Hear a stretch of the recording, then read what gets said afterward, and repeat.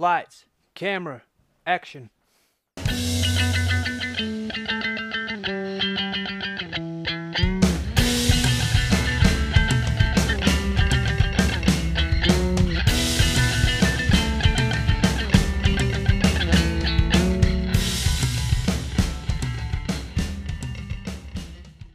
Hello and welcome to another edition of Movie Madness in association with Spitballing Pod. I'm Luke Byron, joined as always by Keenan Bonner, and the match we'll be getting into this week is 2001's Ocean's 11 versus 1975's Dog Day Afternoon. Keenan, how are you doing today? Not bad. Excited for the return. I was going to say 2 weeks out. The last episode we did ended in frosty circumstance, so I don't know if people thought you'd gone on strike. No. You just annoyed me. I felt sick or even. Well, all water under the bridge. We'll see how we go today. I've got some interesting questions for you, and I did text you a question in advance. So yeah, I forgot to answer it. All right, well, I partially answered it, but I've got some answers, so we'll discuss that later. News of the week, as always. I've got some things to get your thoughts on, and quite topical actually. So, an Ocean's 11 prequel is in the works with Margot Robbie, and Jay Roach is to direct. I always wanted them to make a prequel. Yeah, this is going to be basically, they're going to do like the original. All they know at the moment is Margot Robbie's going to star in it. Yeah, I always wanted them to do a prequel because I wanted to know what was Danny Ocean doing to become Danny Ocean. Because in the first, obviously in this, he's already a world-renowned thief. Yeah, I don't know if when they say prequel, I think they're going all the way back to like the Frank Sinatra. Like this is supposed to be set in the 60s. Oh, okay. All right, fair enough. But it's literally just a byline at the moment, so I'm sure plenty could change. One for the two of us, Mad Max 5 is still being planned, says director George Miller. Yeah, funnily enough, I won't be watching that, so... They're still shooting that one with Charlize Theron, which seems to have been going on for God knows how long. That would be Mad Max 5, no? No, that'll be 4, and it's being classed as a prequel. There'll be one after. Oh, right. So, no, that would be the 5th film, though, because there's 3 Mad Maxes. Okay, well, they're the other one then. They're not calling it a Mad Max one because it's a prequel, yeah. Okay, and then they're calling that Mad Max 5. That's fair enough. But that will be the 5th film, because Mel Gibson did 3 of them, didn't they? Yeah, I tuned all Mad Max out of my head after we did the first episode. I never want to see it ever again. No.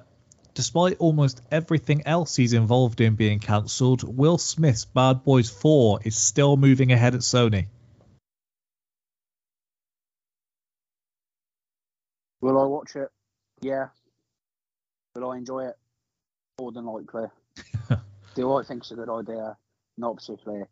Martin Lawrence, bless his heart, I think he's one of the funniest people to have lived in my lifetime. But he looks so out of shape in Bad Boys for Life. It's no good. They might get him behind the desk or something. Right. I think they've done it obviously for comedic purposes, but there's a shot where he gets out of the car and he dings the door. Fucking hell. First time I watched it in the cinema this time, that's a lot of Bad Boys. I even went to the cinema for it. And I was like, Christ me, if they put a fat suit on him. And then about 5 minutes later, you figure out, no, they haven't. I thought he was trying to bring back Big Mama's House. I know neither of us are the smallest of gentlemen. And true, very true. I know early on when I realised the direction I was going, one of the first points is when someone's reversing into a parking space and you always think, am I going to have enough room to get out here? No, mate, it's dangerous because if you judge it too late, the embarrassment of it of this will just get us back out of sight. Not nice. I usually say, like, do you want me to get out first before you pull in? Yeah. No, it should be all right. And it's like, no, I probably should. No, I'll go out. It's not for you, it's for me. No, completely agree. No, that's a very fair point. Law Abiding Citizen 2 is happening with the original writer and Gerard Butler to produce. I was going to say, you can't fucking star on it. No, there's, from what I was reading, there's no confirmation yet as to whether kind of any of the original cast will be returning or if it'll kind of be in the same timeline where it's inspired by the events, or if it's just going to be someone else kind of taking the law into their own hands. But I imagine they'll do enough from the audience they previously had. I think it's going to be a complete and utter bomb. I don't know, because this is one of those where if you simply read the reviews, you would think everyone hates it. But then, even with how ridiculous parts are, I'm yet to hear anyone say a really bad word about it. Sensational film, mate, and I think that's why it's going to. I think it'll do money. Don't get me wrong, but like you say, it will be, because if it comes, will I watch it? Absolutely. Again, I think it's a terrible idea. I just think they'll never recreate anything like that first film. There was a shock factor in that. It's like nothing I'd ever seen before. I think and I know that sounds dramatic, but I do actually remember thinking it at the time. I was like, I've never seen anything like that before. I think it's just so good. I think they'll go big on the produced by Gerard Butler and hope that kind of coaxes enough people in thinking he's starring.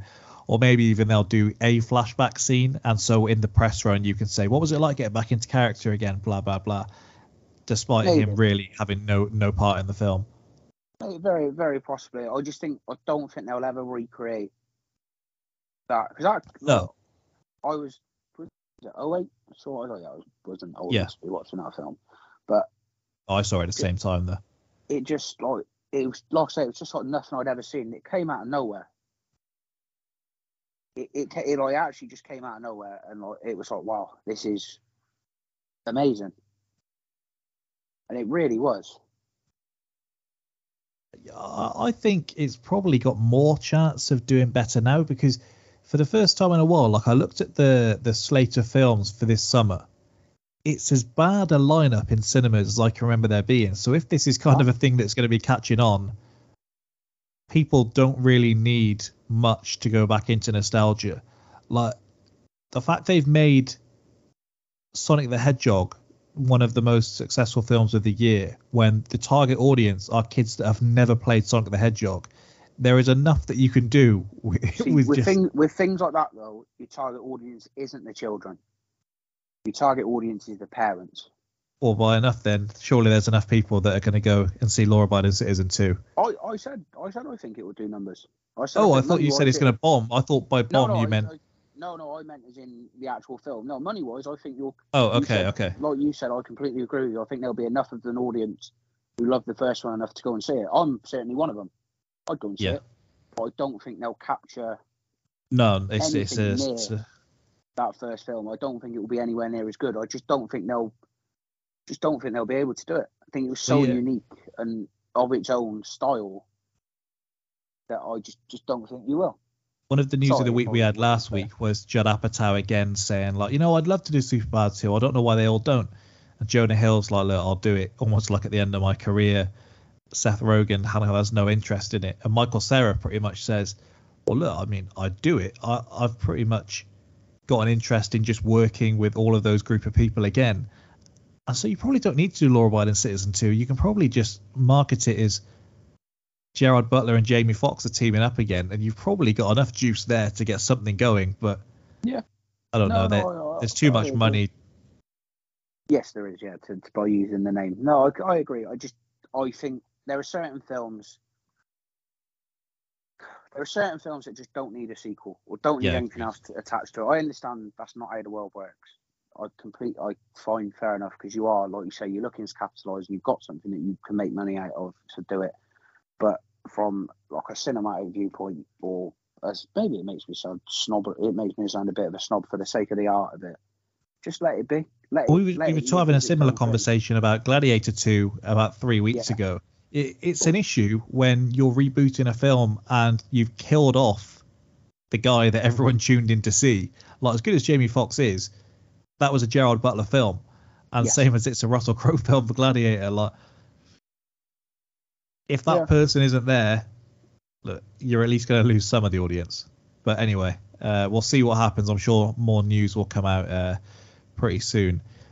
The Stranger Things 4 finale will be the length of a feature film, over 2 hours long. Do you think TV should ever be that length? Well, they make TV movies, so I suppose so. If you look at the other episodes, like an hour and a half isn't out of the question for this final season. I've never seen a single episode of it, by the way, so I'm not. No, I assumed you wouldn't. That's why I kind of asked a broader question of TV being that long. Or did you assume I hadn't seen it? It just doesn't strike me as something that you would watch if I had up. You don't like Star Wars, you don't like Harry Potter, don't like Lord of the Rings. it never intrigued me, mate. It's a thing based on like Dungeons and Dragons / the Goonies. So yeah, fuck that. I'm alright. Just putting on TV is ultimately. If you're ever going to do it, I don't know. It sounds like such a cop out. But if you're ever going to do it, let it be your last episode. Once you've done your run, if everyone loves it, the last one, just have a bit of fun with it. Just play with it. Do what you want. Multiple episodes in this series are over an hour long. Some things are though. It's not the point of TV though. Like, I don't have time to watch a film. I'll put an episode of a TV show on. If you've got multiple episodes that are 90 minutes plus, that feels like an issue to me. Maybe. Don't know. I suppose it depends what you want from it. And I suppose it's going to be successful. It depends massively on how good it is. Yeah. It's the same with films, isn't it? Like, if you love a film, you'll sit through it. But if you're struggling and it's tedious and you think, fucking this is shite, you're not going to do it, are you? Especially over 8 episodes. If that's like 8 times 90 is 720. Yeah. What's that, 12 hours? Yeah. Devoting 12 hours to your life of it if it's no good. My thinking is that, one, they didn't think they were going to get this far with it. And so you've got a film that's largely based around the characters being kids, and they aren't really kids anymore. Like, numerous members of that cast are now turning 18, 19. So you're probably thinking, we don't have time to wait and do another season. Let's get all the juice out while we can. Possibly. I don't know. It'll be successful. I'm sure of that. It was really big for Netflix, wasn't it? Yeah. And I think it started like 10 years ago, something mad like that. So. Bloody hell. I may just be completely wrong there, but I feel like in a year of like 2012 was like. No, they wouldn't have been 8 actually when it was starting, so it's probably like what 6, 7 years maybe. Oh, I don't know, mate. Honestly, not. It's been around a while. Finally, I was going to ask your thoughts. So, Marvel Studios have just completed a deal to use Stan Lee's likeness for the next 20 years. Do you think once the man's died, like... Let him be. He fucking gave enough to the world. Let him be. Instead, you kind of just using him for a cheap pop in the cinema to get people clapping. It's like, I don't know. Yeah, that's what it is. There's going to be no substance to it. I mean, him at his advanced age, like in any of the Marvel films, he just pops up, doesn't he? It was always fun and it was always a smile seeing him. But were you that? I'm sure it might well be people. Right? Were you ever that bothered about it? No, it was a cool thing to look out for once you kind of knew it was happening. And see him once it became a thing. But I wasn't sat there for the 2 hours thinking, oh, where's Big Stan? No, you've got that little like roller they do before the pre-credits, don't you? Before the opening scene credits, where they kind of loop through a load of characters and it flashes up, say, Marvel at the end. Just have his face be like the final thing on that roll, or even every film you could do inspired by the works of Stan Lee, dedicated to Stan Lee. I don't need. I know his family. Like, what choice do you have at that point? Like, if he hasn't said anything against it, maybe you're stuck in a hard place. I don't know. It's a weird one for me. Yeah, just let it be, like you say, because it's not going to be done with any substance. That's what annoys me about it. It's not going to be. It's going to be like one of them. He pops up here working in a restaurant or some shit like that. It's like, come on, mate. I don't think you need it. No. Actually, it takes away from. Joe said it was a cool thing knowing he was there. Yeah. Knowing it's quite clearly not him actually takes away from that. Yeah. Yeah, it's quite depressing when someone doesn't actually have to be in a film to be in a film, and I find that with Star Wars as it is, with they're just doing the kind of de-aging thing, and we saw the good and bad of it with The Irishman. There we go. Let's start then with Ocean's 11. What I'm about to propose to you is both highly lucrative and highly dangerous. You want to knock over a casino? 150 million without breaking a sweat. Smash and grab job, huh? Slightly more complicated than that. Oh, yeah. He'll kill you, and then he'll go to work on you. Scared? I'm suicidal. You're a thief and a liar. I only lied about being a thief. Check the batteries. Ocean's 11, rated PG-13, starts Friday, December 7th. The 2001 classic. If you simply Google the film, I've seen it described as the most rewatchable film of all time. It's It's largely popular, one I've rarely heard anyone say a bad word about, despite this being my first time watching it. So, the synopsis. Danny Ocean and his 10 accomplices plan to rob 3 Las Vegas casinos simultaneously. Having said all that, what do you think the critics thought? Big fans. As fast-paced, witty and entertaining as it is star-studded and coolly stylish, Ocean's 11 offers a well-seasoned serving of popcorn entertainment. It's a compulsively rewatchable, funny, exciting and altogether fun movie, one of the best of director Steven Soderbergh's career. One of the greatest dessert courses in contemporary cinema. Don't even know what that means. I don't know what was going on in 2001, but like almost all of the reviews I saw were like food related. I mean, I'm about to continue here. I don't know. Is it because Brad Pitt is eating in every scene? Yeah, maybe. And he's We're not eating desserts. Yeah, we're not talking about reinventing the genre here. This is just a Big Mac and fries of a movie, and those movies, like the food, hit the spot, especially when you're hungover. Is this a hangover film for you? Yeah, I've watched this hungover more than once. Finally, it's a giant ice cream cake of a movie that tickles the pleasure centers of your brain, restoring the good name of large-scale, old-fashioned Hollywood entertainment. I always think of this. Weird, I always think of this as being almost like old Hollywood. I don't know if it's because it's a remake of something with the Rat Pack in, but I always do think of it. I believe I've said to you many a time before that I think George Clooney and Brad Pitt were the last 2 movie stars. I've definitely said this to you before. Something to ask you on that, because I think a lot of the opening of this film does weigh on that. By the way, I think that's the smoothest I've got those critics' reviews out in a while, so expect me to be at least bumbling over one word next week. Trivia will kind of go through this again, we'll split it up. So I thought it was interesting that the Bellagio let the film crew tap into their security systems to get real surveillance footage of the casino. That feels like something they definitely wouldn't be doing. No, they wouldn't be doing it now. But cyber security, etc., was a fucking different ballpark 20 years ago. Yeah. Like, it's not the world. The world was wholly different 20 years ago. Yeah. Just a couple of goofs almost to get out of the way, because I don't think it's one that you're supposed to take as seriously as perhaps, say, I don't know, Hell or High Water that we've done within this bracket, or even Heat. The total heist would weigh too much to actually carry out of the building. The US Treasury has the weight of 1 million at £22. So if you multiply that by 163, and the total weight from the heist would be £3,586.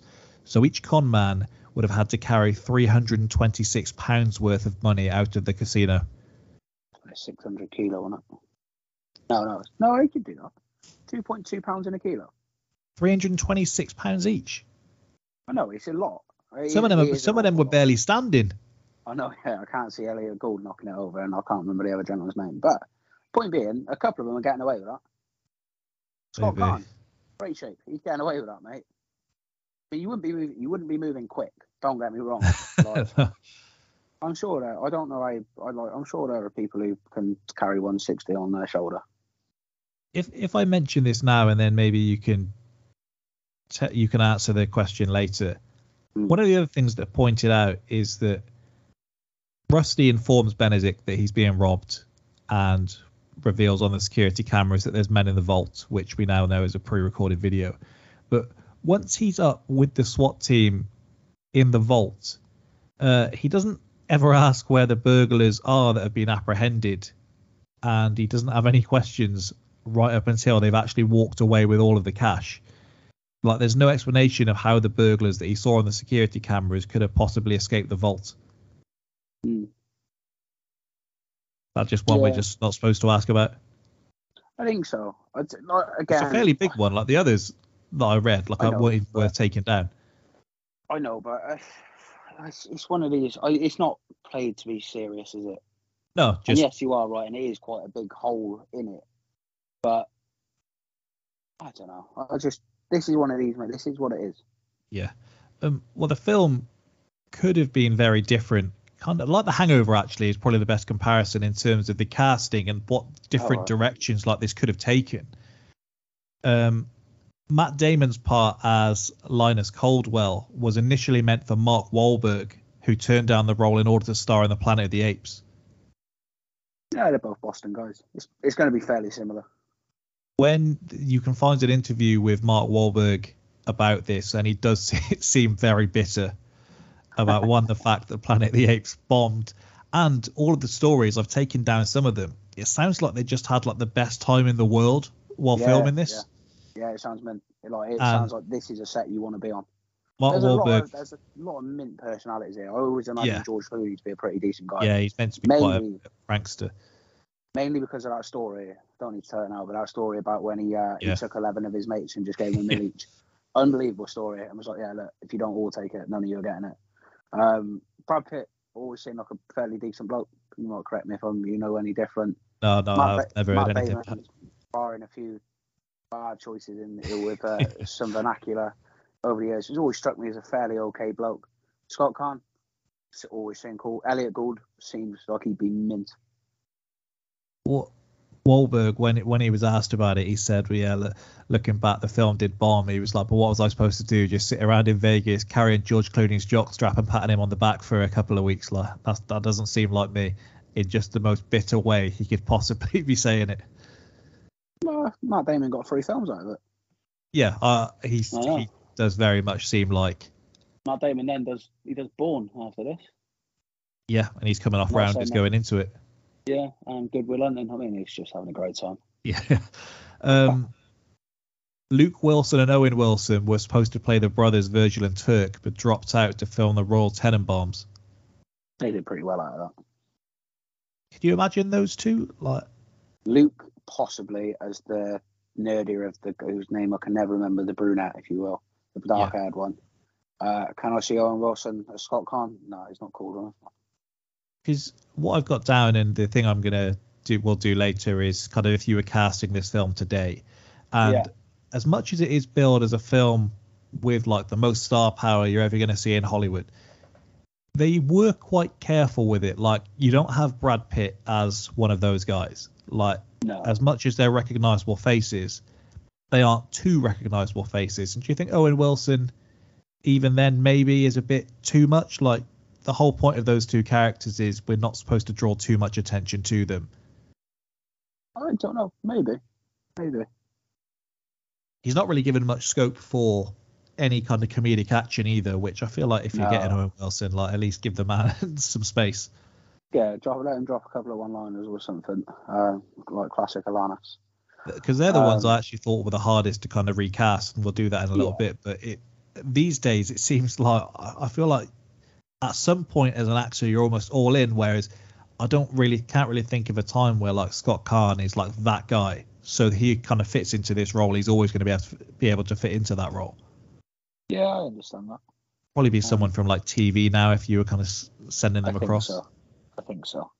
That's sort of what it was, wasn't it? Yeah. Bruce Willis was originally cast as Danny Ocean, but had to pull out due to scheduling conflicts.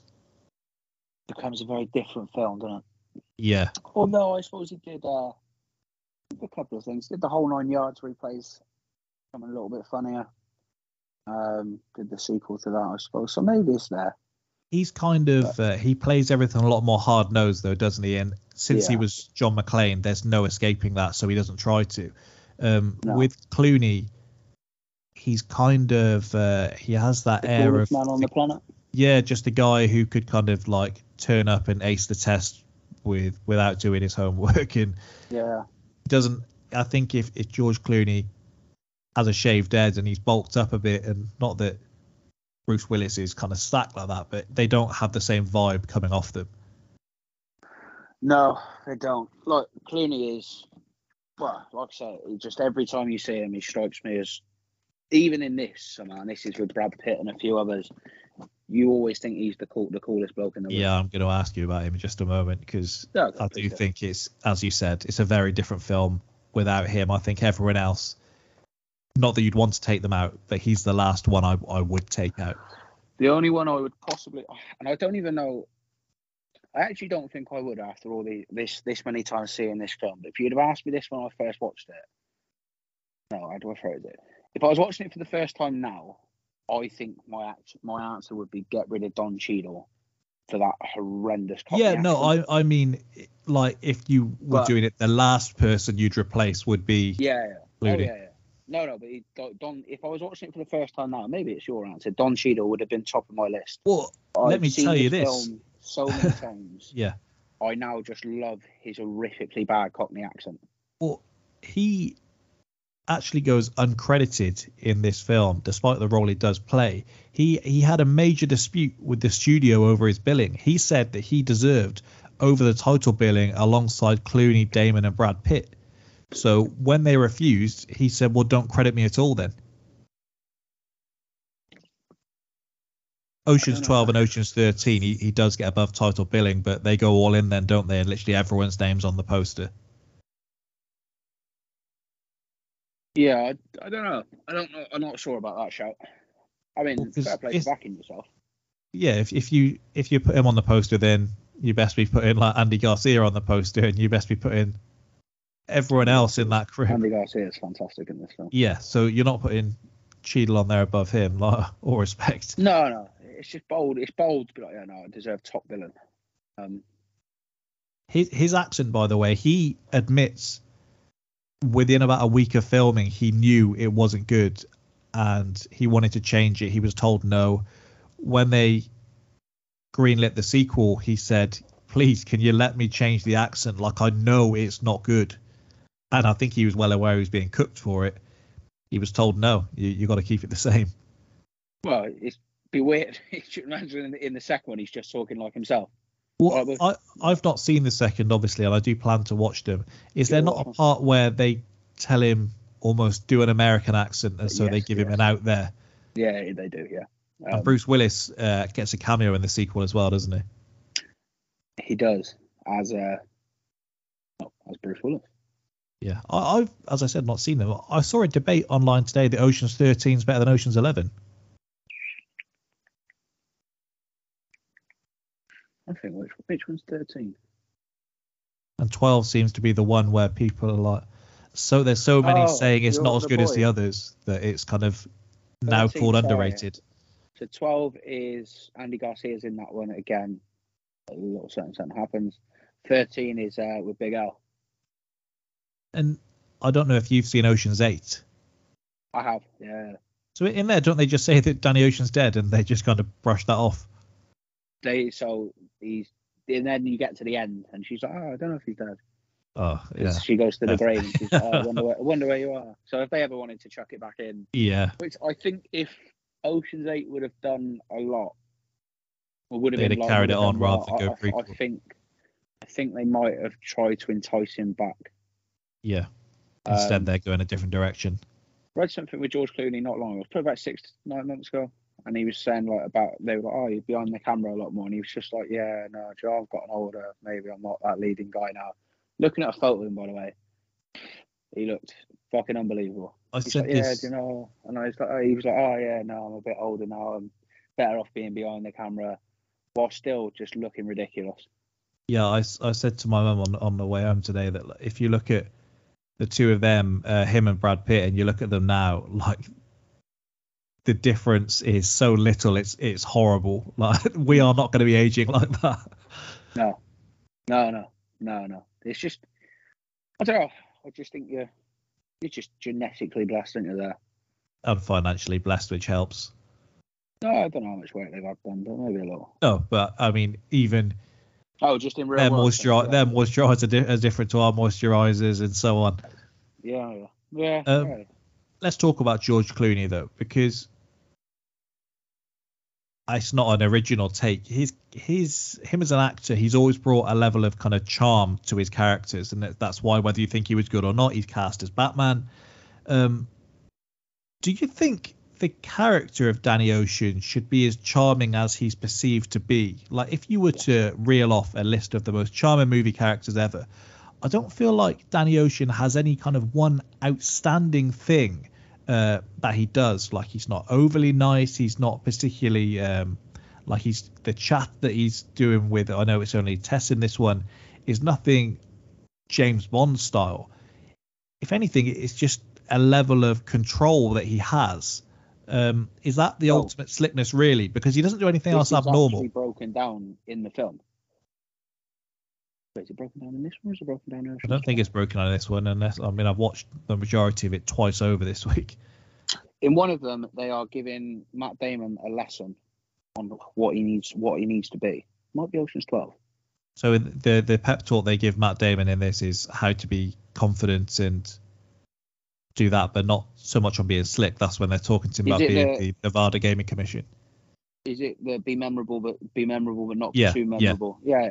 That's basically what it is. That's why Danny Ocean is who he is, because he is all of those things, and that's what makes you a good con man. Like you say, he's not in your face. Well, I'm not even talking about him being a con man. I'm talking about we based a film around him, and George Clooney is a charming actor. That's his that's what he portrays.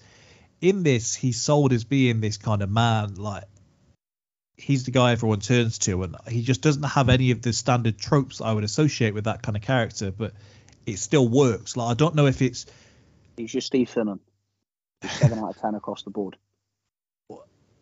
In this film, we don't get any real backgrounds on the majority of the characters. We see Clooney to open the film. We then see Rusty, and they go around getting their team with very little background story. If an example like The Avengers, the 2012 one, they spent like an hour and a half introducing about 5 characters.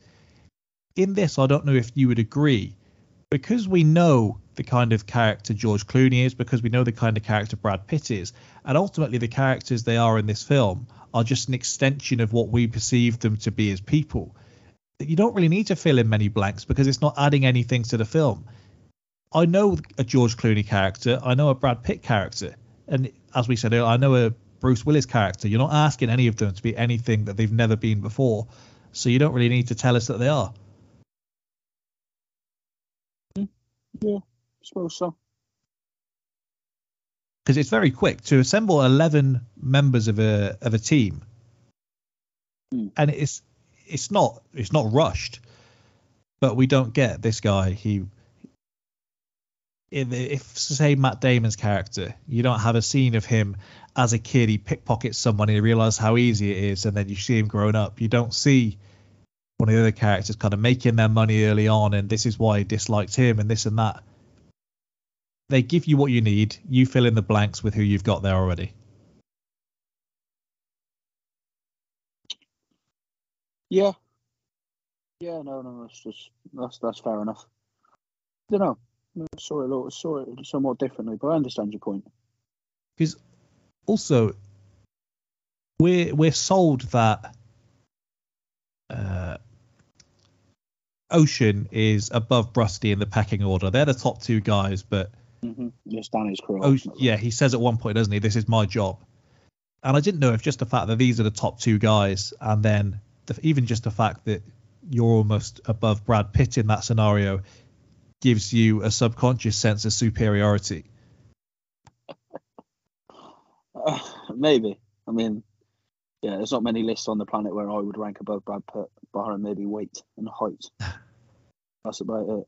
It was like any character of this cast, if one of them was telling Brad Pitt what to do, it automatically holds a bit more weight just because of the kind of characters he usually plays and what we think of him in the roles that he does have. So I don't know if that again helps with, you don't really need to fill anything in. There's no moment of him saying, look, I'm the one in charge here. We just kind of assume that to be the case. Yeah, well, there's no chat between them saying, look, I'm big boss man, but it's the way it plays out. Yeah. Brad Pitt is always looking to him. Because do you think us getting a 10-minute background for every character adds anything to the film, or in fact, do you think it would take away? No, I love the pace. The reason I like this film so much is it's easy, but it's paced so well, man. Yeah, but it's quick, it's snappy. I was going to ask you, I wrote down in my notes while watching that it's fast-paced without being fast-paced.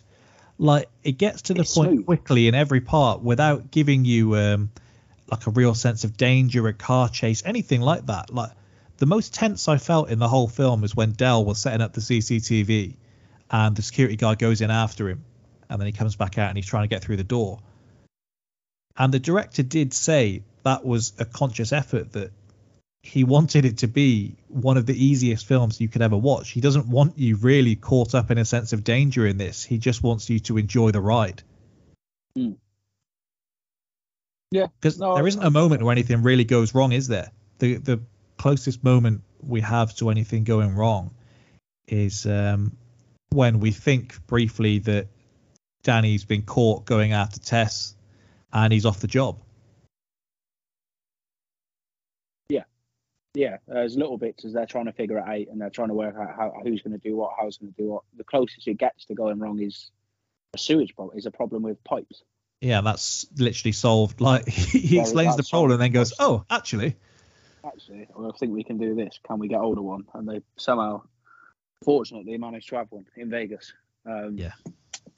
But yes, no. But it is, like you say, it is fast paced without being frantic. But somehow, I think that adds to what we're saying. You use the word slick. Yeah. That's how probably it adds, the fact that the film is slick somehow adds to the character being slick. Yeah, it's like if I was to ask you to tell me what a fast-paced film is, or if I asked you to just list me fast-paced films, I would assume the majority of them are going to be riddled with fight scenes with very little dialogue, or it's going to be a number of car chases, or it's going to be something like that. Whereas this doesn't really do any of that. Even just seeing them set up the heists, it's quick, even when you're just explaining as to how things are going to be done. Yeah, like so, I think it's smooth. It's always moving. It's always working. Yeah. Everything is oiled. It moves well. There's nothing jarring. There's no slowdown randomly. Like you said, there are scenes where it's just conversations, but it's the way the conversations happen at a pace. I'd like to know how many. I'm assuming Pitt and Clooney and Damon even were cast off just the back of who they were. I'd like to know how many they had reading for some of the smaller parts, because the chemistry is fantastic for a cast of 11 people. Everyone's on for just the right amount of screen time. Have you ever played in the NBA games? Yeah. So when you have to like order the minutes on the GM mode for your team and decide who's doing what, the minutes everyone gets here are genuinely spot on. Because we're happy to watch every single one of these characters. There's not one character that when they're on screen you're like, come on, no, get me back to a Brad Pitt scene. No. And I think that helps in how it flows as well. Yeah, I appreciate that. Yes, you do. As an ensemble, they work brilliantly. Do you think the fact that you've got people from numerous generations here helped with the marketing of the film, or just getting the word out about the film? Because I was looking at the ages when I was trying to do a kind of like a modern cast, and you do have people in their 30s, 40s, 50s and 60s while doing this. So I've got to imagine you're ticking off a lot of boxes, because it's almost like the most popular people in each one of those brackets. Oh, no comment. I know I don't mean this naturally, the two, but I know Elliot Gould. Don't know. I like him. I assume millions of people do, but I don't know how famous he was before this. It's the same as the guy who plays Soul. Forgive me if I sound ignorant, but it's just one of them. I just don't know. Soul is the only active name I'm not taking down, actually. But even just going across with the likes of like Andy Garcia and then the younger guys like Damon, you've got Bernie Mac in there. It just works very, very well. Everyone knows their role in this. Doesn't feel like anyone was jostling for position or anything like that. It just works very nicely. Yeah. No, exactly. Carl Reiner. Sorry.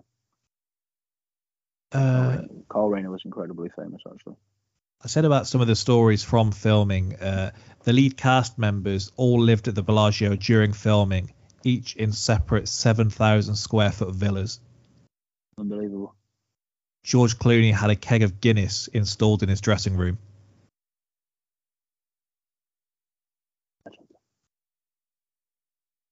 And I mean, I don't know if he necessarily floats your boat, but just from memory, George Clooney and Brad Pitt are probably like the two biggest heartthrobs on the planet at this point as well. Like they Right. couldn't have picked like anyone better. Correct. Yeah, absolutely. Just all works very well. And then Julia Roberts, in terms of an actress, she's famous at this point. Well, an article has gone out saying that she now takes a minimum of 20 million for every single film that she does. Good. And so to get her on board as well, it couldn't have been done any better. I wanted to ask you, Julia Roberts, by the way, just as a random thing, was named People Magazine's most beautiful woman in the world a record 5 times. blimey, That's what you need. That's what you need for this film. yeah. Now, I don't understand it because Eric Roberts, her brother, whilst I think he's a phenomenal actor, it's not a great looking man. I'm going to say something about Julia Roberts here. I don't know how horrible it's going to sound from me. Is part of that where you say the voting there is she does look like a normal person. Like she looks almost like an older version of the girl next door type. She shouldn't be, but she probably looks like an attainable type for a lot of people, and that probably goes a long way. You sound like a pig. I don't think that is. I think I've said that quite well. And it's also wildly untrue, I think.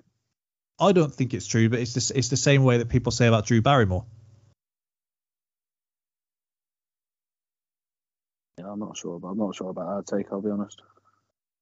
Just going by what I read. When I saw about Julia Roberts earlier, and it's been in my head ever since. And someone said that they really don't like her. They don't see why she had this casting. And someone's asked why, and they said she looks like she could eat a bacon cheeseburger in one bite, and that was their selling point as to why they didn't like her. I don't think she has a particularly big mouth.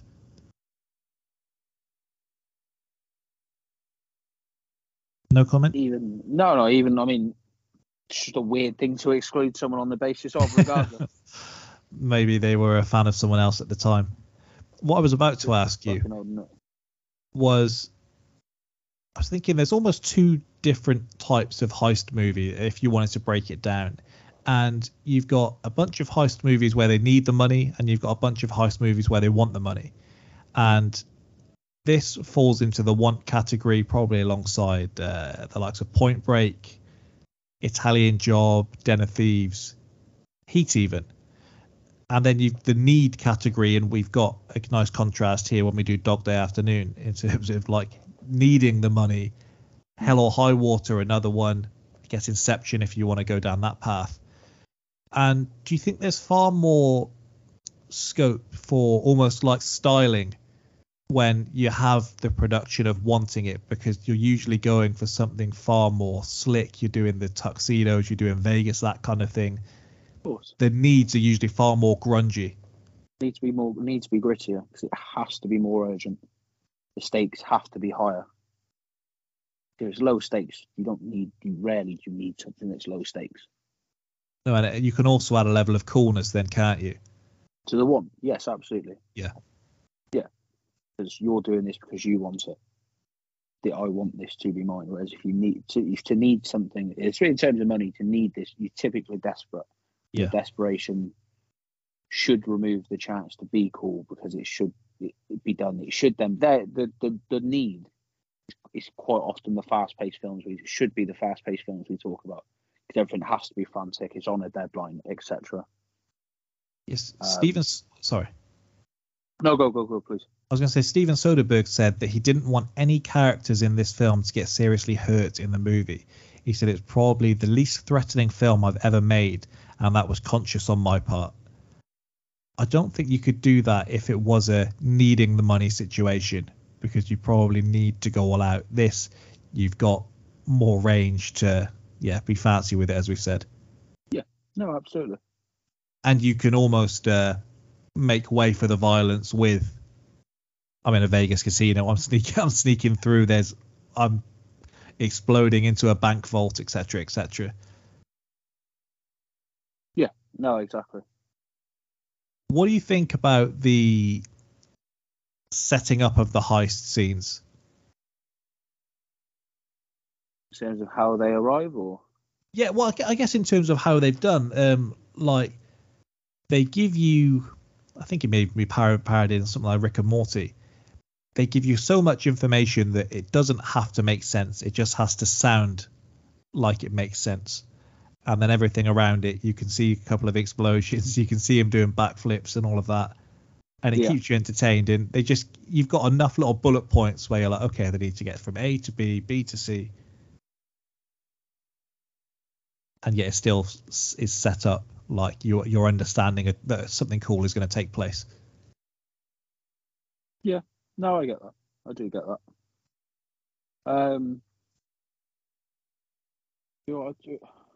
I do. Yes, I do like the way it's set up. I love the way it arrives at it, but maybe for different reasons. It's hard for me to say because I do just genuinely enjoy this film, and I love the way it sets up and the way it comes together, and you fold this part in and this part in as you learn as to what each character's going to do. Yeah, they were going to have more explosions in the scene where they're blowing up the hotel while I think it's Don Cheadle's watching on the TV. Yeah. But it was just after 9/11, and they were going to blow up about 3 or 4 different hotels, and then they were told it probably wouldn't be a good look, and so went against it. Fair point. But if you get the DVD at a time when the extras on a DVD were everything, you can watch back those scenes while they talk about them. Yeah, DVD commentary. Some of them used to be so bad, but some of them used to be so good. Yeah, I like the film anyway. The Ferris Bueller one where he's talking about all of that, especially in the gallery scene, is one of my favourites. But there was a thing, wasn't there, like the Tropic Thunder one where people would do it in like character for a comedy and yeah, all of these other things. I didn't need. I'd rather the actors just have a relaxed chat and say, oh, what about this? What about that? And yeah, you can almost just listen to some of them like a podcast on YouTube sometimes, because if you've seen the film that many times, you don't need to see it in front of you to hear what they're talking about. You can just hear the conversations as it goes. Yeah, no, I can understand that. The heist then, in actuality, what we see where you've got Clooney being taken into the room and beaten up or not beaten up. You've got Lennox and Klitschko going toe to toe. What do you think about how they actually do the heist and everything that goes into it, whether it's the soundtrack, how it's shot, just in general, how this is put together? Love it. I really do. I do like the way the heist plays out with the cameras and so on, and the laser, and I cannot remember his name, and I'm going to Google it. Sorry, excuse me. I don't know who you're referring to. I'll tell you in a second. Yen. Yep. With him messing around in the vault and stuff on his class. I really do. It's good as well. They give you all of these standard heist moves, even just little things like the lasers. And I thought for a second they were going to go down on the ropes while trying to avoid all of the little crosshairs on the lasers. There's a lot of fan service in the film, but I'm not saying that's a bad thing. I think with this type of film, with this kind of cast, the fan service, they knew exactly what we wanted to see, and then they gave it us in probably a better way than we could have imagined it taking place. Yes. Yeah, I agree. I think it's really shot well. I think it's shot really well as well. Yeah. And I don't think the twist is on the same level as something like The Usual Suspect, but it gives you the same grin when you do see it happen. That moment almost just before it's said to you on screen, where you've just put the pieces together and then you can smell like, okay. And then you're on board with them, and it's just a nice moment when you get to see kind of the heist play out of seeing someone else get outsmarted, and especially when you get the reaction shots of them piecing it together. That's always good in a heist film. Yes, it is, yeah. And Andy Garcia does it very well. Yeah, he just looks like a villain, doesn't he? He does. Andy Garcia in that scene when he figures it out, it looks like glass is actually shattered inside his brain. But it looks as though the proverbial penny has absolutely dropped. Well, because he's hit some great lines at that point as well, hasn't he? With the, look, I hope you don't get caught buying a $200,000 car or whatever it is. All very good. And then when you get to see that person on the losing side after being as smug as they have been, even better. Yes, exactly. Yeah, you like you say, he plays a good villain because you do ultimately want him to lose, don't you? Yeah, yeah. If we were to have a look then at the cast, and actually no, before we get to that, I have one more thing. One of the characters in particular did annoy me, and I wonder if you can guess who that would be. Character annoyed you.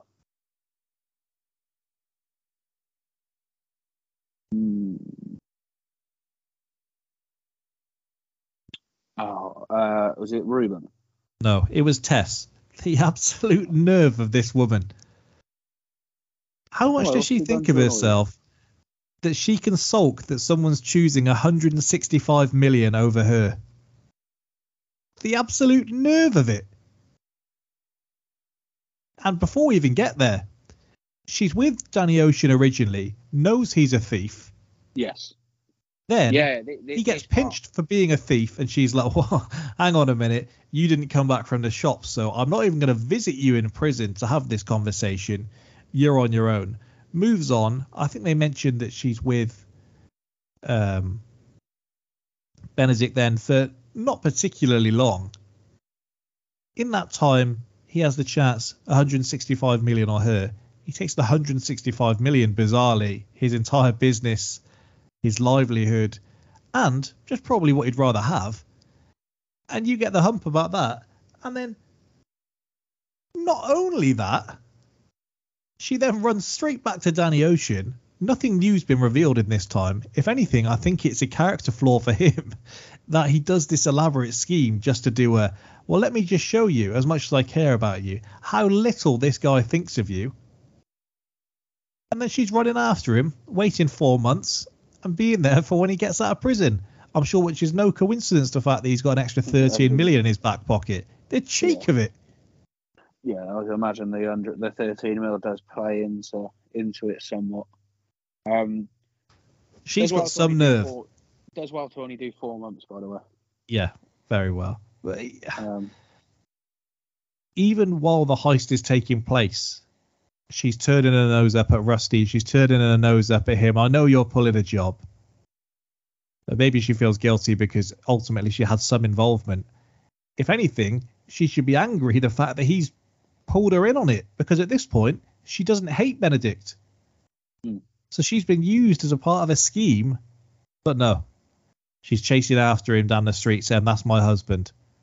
Disgrace she is.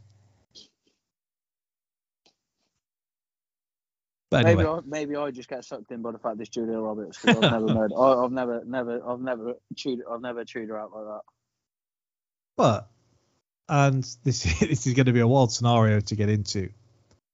I won't ask you to tell me who it is. You can tell me if you want. Whoever you think the GOAT is.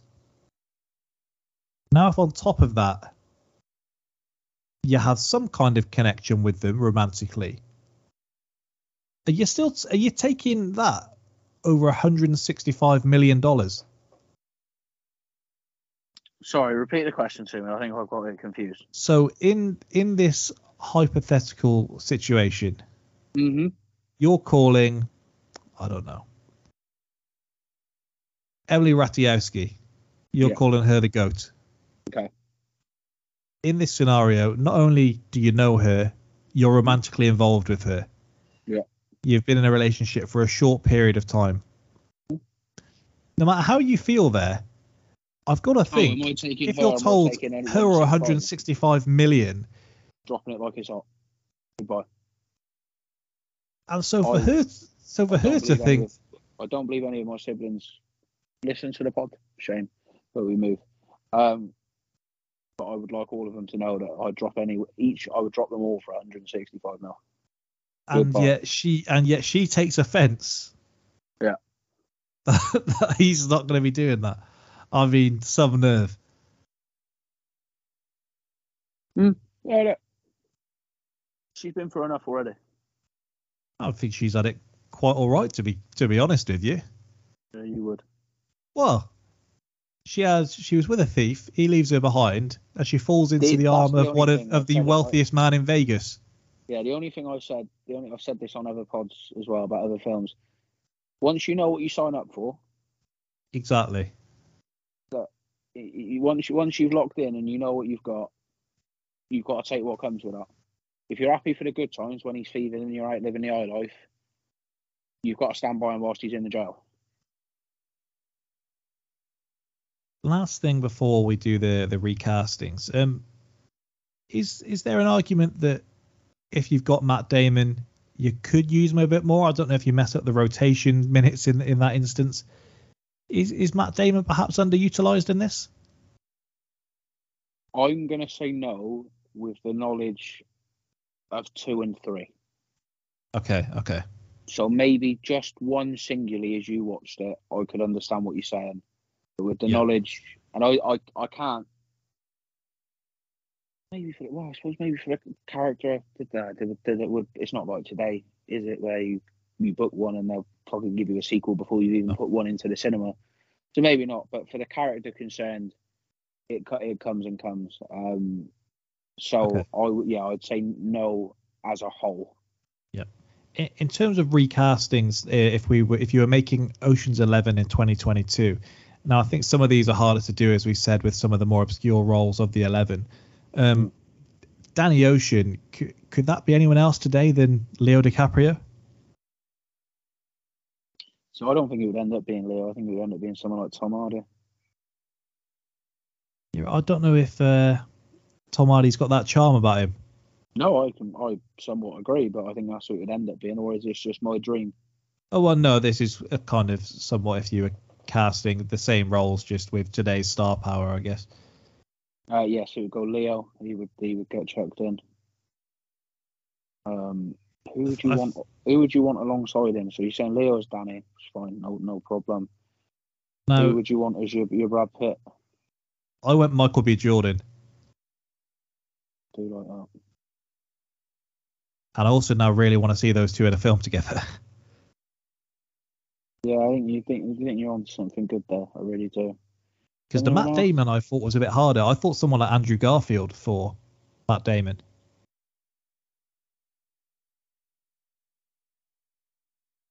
I don't mind that.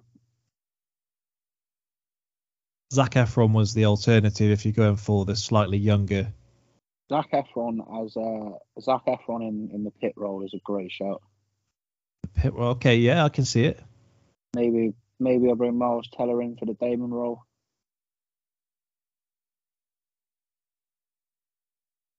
I like Andrew Garfield. Maybe, if I can see Miles Teller without what we've heard about him, maybe I can take it back. But we stand with JB. The Bernie Mac, Frank Catton role. If you're going with someone of kind of similar levels of like comedic ability, that's probably a shoe-in for Kevin Hart today, isn't it? They love give me Seb the Entertainer. Spoon him into films. Or Chris Rock. Give me Cedric the Entertainer in there. Spooning him in. Who's being Ruben? Ruben. Jeff Goldblum? No. Too old. Nerdy, wiry. Jeff Goldblum now is the same age that Elliot Gould was. Sorry, Ruben, I was thinking of the wrong person. Earlier when you asked me who annoyed you, actually, I thought my answer wasn't Ruben at all. It was Livingston. It was Livingston that I was thinking of. Yes, you're completely correct, Jeff. You can give me Jeff Goldblum in place of Elliot Gould. Would also take Jeff Bridges, but he might be a bit old. Nice. I do like Jeff Bridges. The Virgil and Turk roles I thought were hard. You'd probably, in today's game, you'd get someone like, if you get Tom Holland gets tuned into every kind of babyface role. Timothy Chalamet maybe. Or Well, you bring what's someone the across young from kid TV. What's the young kid in Baby Driver called? I wouldn't mind him coming into it. Oh, last guy I looked him up earlier. Ansel Elgort. So Elgort, yeah, I was never going to guess that. Wouldn't mind him going into it. Who's being Del? Because it's another one where it's hard to get. Like, this is the peak of his stardom. Like, this is the biggest film he does. If I was just casting with any star power, I could see Joseph Gordon-Levitt in that role spectacularly. As Livingston. Yeah, but No, he's too cool. It's too cool. yeah, I don't know, because Gordon-Levitt give can it- play that down in films. Give it my man Seth Green. Okay, I like it. Who's taken over from Don Cheadle? And why is it Michael Pena? It could well be Michael Pena. Anything else I'd want? I'm trying to think British. Keep it British because he's got that terrible accent. So I was just trying to think, is there anyone from this side of the water I'd want? I mean, if we go in similar accents, maybe you get Charlie Hunnam in there. Fucking yeah, just as bad. Tell you, I would Martin Compson. I would put in for Livingston Dell. Okay. Guy out of Line of Duty. Sol Bloom. See, I think this is that. I know who I'd like. Who? It's just wild. I'd want Morgan. All right, we've gone very different ways. I've got Wayne Knight down. Too young, no? Same age as when this was filmed. These are all within 5 years of the actor when it was being filmed. Nice. Yeah, just in the background, that little bit of age and experience. Give me Morgan. He'd just be like a great free transfer. You'd be on the Football Manager and in the Championship. You just bring in an old boy who's been there, done it. Try to bring it up like I once did with Rivaldo at the age of 40. I was ready to quote that before you even said it. Thank you. Yeah, thank you. I love that story. Get panned. Who's your Benedict? Season. Who is my Terry Benedict? I've got two options. Is one of them still Andy Garcia? Because I'd definitely still take Andy Garcia doing it. Hold on.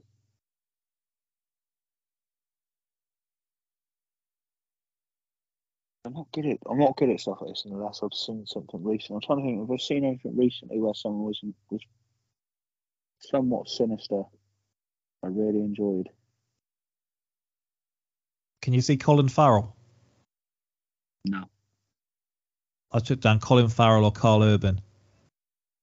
Can't see it either.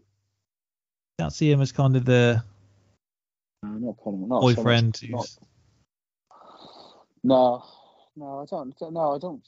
No, not quite. Maybe Colin Farrell more so than Carl Urban. I was quite pleased with the Colin Farrell shot. I don't know. I don't know. I just wouldn't do a lot for me. That. Oh, I mean, I couldn't think of anyone for Yen either, so we'll leave that one out. No, it's have to be. No, that's fair. I don't. Get Rey Mysterio in. Not sure about Terry Benedict. What? You can have a think. If you got anything to add, we'll go on to Dog Day Afternoon. The guy I'm sure he's in Inception. Maybe he's in Inception. He was in a TV show called White Collar. His name is Matt Bomber. I like him. Google him, you'll see why. It's effortlessly charming. Did you appreciate his work in Magic Mike? Is he in that? Yeah. Oh, it's fine. Oh, look. Oh, he's got it. He's in The Nice Guys as well, which we're doing in a couple of weeks. You ever seen that before? Yeah, I have, yeah. Oh, good. I know TK's a big fan of that as well. But if you're ready, we'll move on to Dog Day Afternoon. Okay.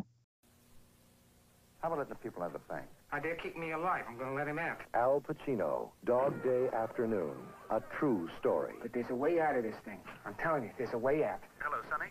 You're on the air. We're entertainment, right? What do you got for us? I can't stand you being a bankrupt, Sonny. The most you're going to get is 5 years. You get out in 1 year, huh? Kiss me. Dog Day Afternoon, rated R. Now playing at a flagship theater near you. Okay, so the synopsis. 3 amateur bank robbers plan to hold up a bank, a nice simple robbery. Walk in, take the money, and run. Unfortunately, the supposedly uncomplicated heist suddenly becomes a bizarre nightmare as everything that could go wrong does. Had you seen this before? No. Okay, I'll get your opinion in a moment then. What do you think the critics think? Mixed bag. Okay. Every performance in this film is a thing of beauty.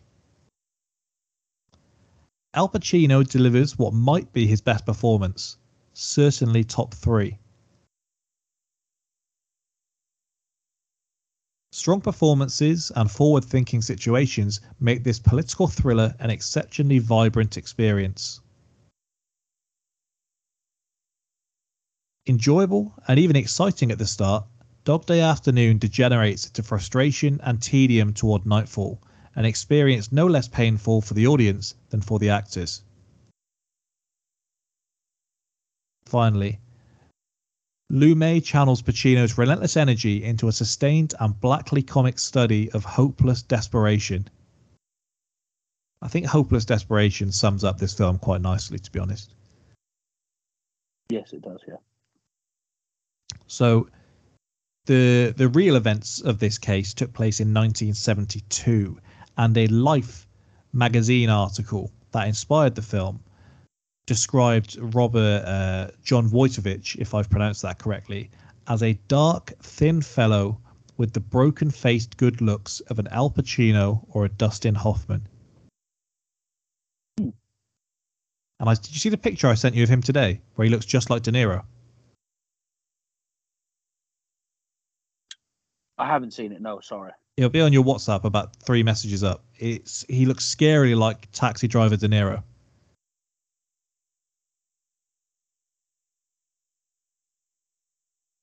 Sorry, 1 second. Let me find it for you. I couldn't believe it.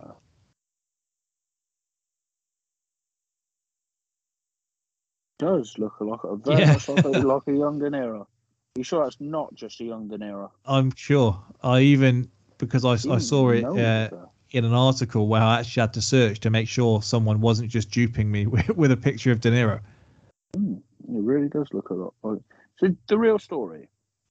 I'm going to tell you a bit about that in a moment. I've just got a question for you. Yeah, go on.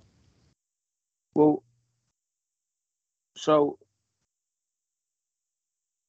was it the same? Was it like with the operation and stuff? Do you want me to talk you through the base of the true story first, and then we'll get into the film? Yeah, if you wish. Yeah. So part of the reason there are some differences, so Sidney Lumet deliberately chose not to look at any of the footage of what actually happened that day for the same reason as he didn't want to use any of the footage from their wedding, as they say it was so over the top that it would have alienated viewers. The basis of the story is very much correct. John Wojtowicz recruited 2 accomplices, Sal Naturale and Bobby Westenberg, an 18-year-old Sal. I'll get into the casting of that and why it's a 30, 40-year-old man instead of that, and 20-year-old Bobby Westenberg. They stay over at a motel the night before. As in the film, they've got some information where they say the money's going to be dropped off there. They're going to go in, take it, and run. Where am I looking? John, at that time, has had a string of gay lovers. He's been married previously. They say he experimented for the first time when he went to Vietnam in the training, and then he came back and essentially he was just cheating on his wife constantly.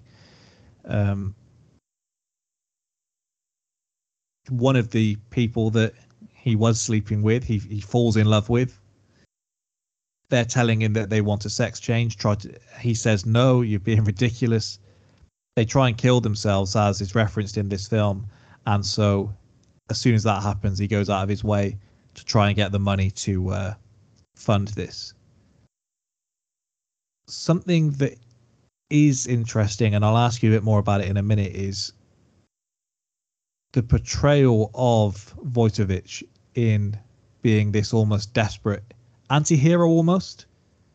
Now, a lot of the media coverage is accurate and the way it's portrayed in this is accurate, but they portray him, and largely because they didn't have too much information on him outside of this Life magazine article, he wasn't perhaps as nice of a man as you can be when you're going into robbing a bank. There was a documentary that came out a couple of years ago called Dog. Yeah. And just a quote from it, he says, the night before the robbery, Wojtowicz and his accomplices, Sal and Bobby, stayed in a New Jersey hotel. Wojtowicz had agreed to pay Westenberg $50,000 for his assistance. For that money, he wanted more than a partner in crime. He's quoted as saying, "I grabbed a hold of Bobby Westenberg and I wanted to fuck him because he used to dress up as a girl. He said, 'I don't want you fucking me.' And I said, 'I'm giving you $50,000 and you're going to tell me I'm not getting a fuck out of it.' So I did." I know that's a bit graphic, but I just wanted to make the point that he's not this desperate guy who this is the love of his life that he's trying to get this surgery for. Yeah. They say he signed up for the GAA, which was the Gay Something Alliance at the time, and he disrespected a lot of people there because I think it's the Gay Army Alliance actually. He disrespected a lot of people because he was using it as almost like a dating club. He was being very upfront, very open with a lot of these people and just harassing them. And this is almost him at his most desperate breaking point. The crime turns into a 14-hour circus. 2,000 onlookers were outside of the bank. He did throw money out into the crowd. Bobby Westenberg, like in the film, bails before the crime got underway. And Sally's killed by the FBI. He ends up serving 5 years in prison, and that's it. He gets out, and kind of as a symbol of his character, he applied for a guard position at the Chase Manhattan Bank after his release. He's just a lunatic. Once he'd sold the film rights to the story, he did actually use the money for Aaron's operation. But she got the surgery. She's now Liz, and then told him she never wants to see him again. He tried to slit his wrists, but survived and ended up back and forth from prison for breaking his parole. Yeah. It's a wild story, and it was quite unheard of for the film to be made quite this soon. Like within 3 years of it happening, they're making a film about it. It is a quick turnaround, isn't it? Yeah. I think even with Wahlberg did the one about the Boston bombing, the Boston Marathon bombings, didn't he? And even that was said that it was too soon, and there was more time between that and this.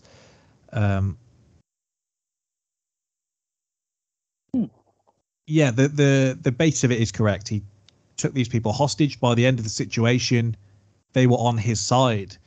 Attica, that's referenced in the film, that was an improvised scene, by the way, when he runs out screaming that, was a prison uprising demanding better rights that ended with police just getting authorization to go in there and open fire and killed about 40 people.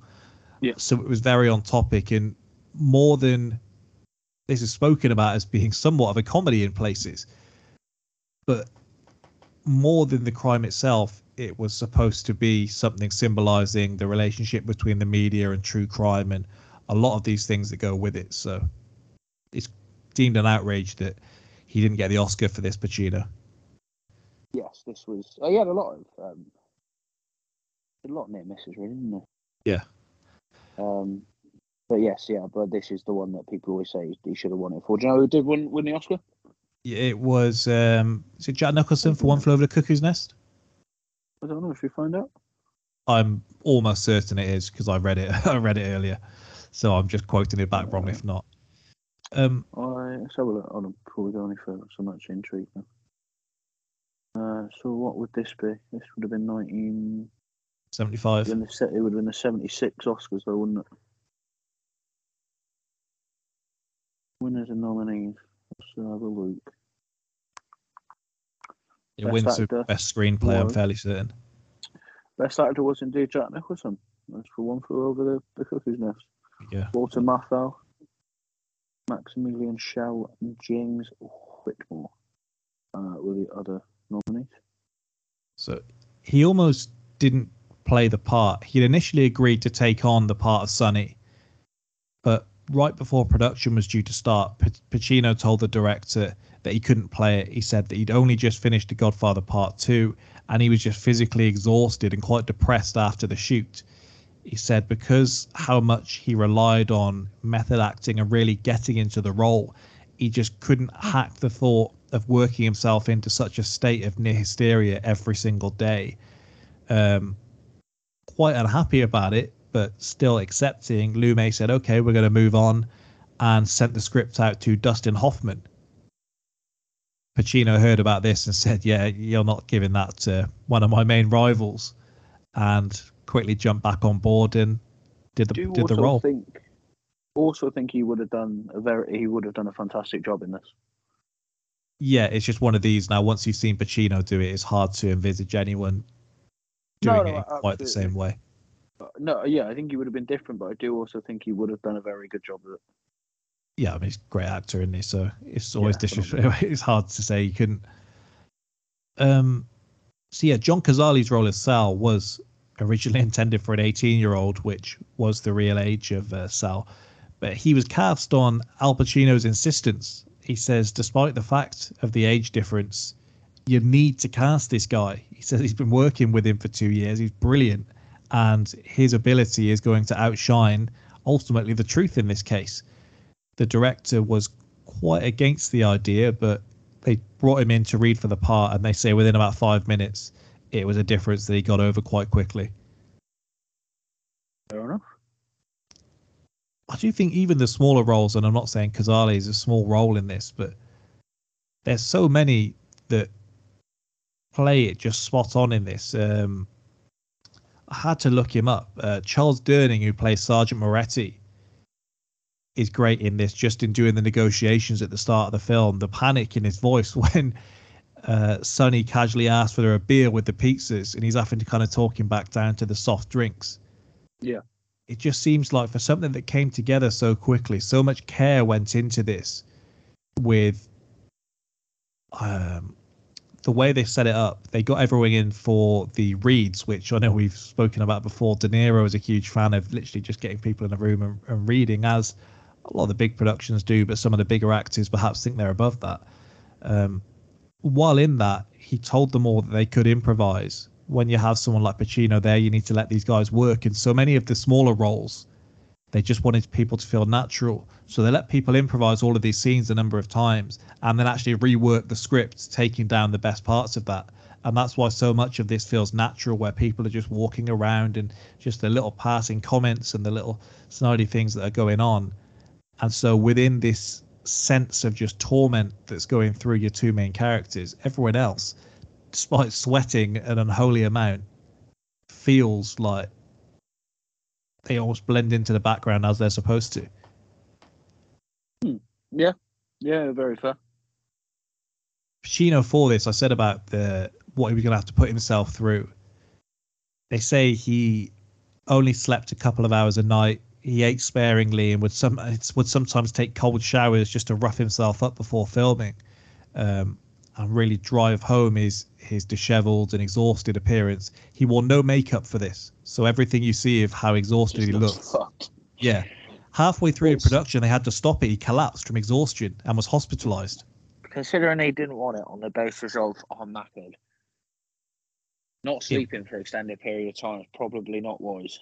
He seems like, and I know we always bring up like Jack and Jill, but for the most part, if you give him a serious actor and a serious thing, he's going to go all in.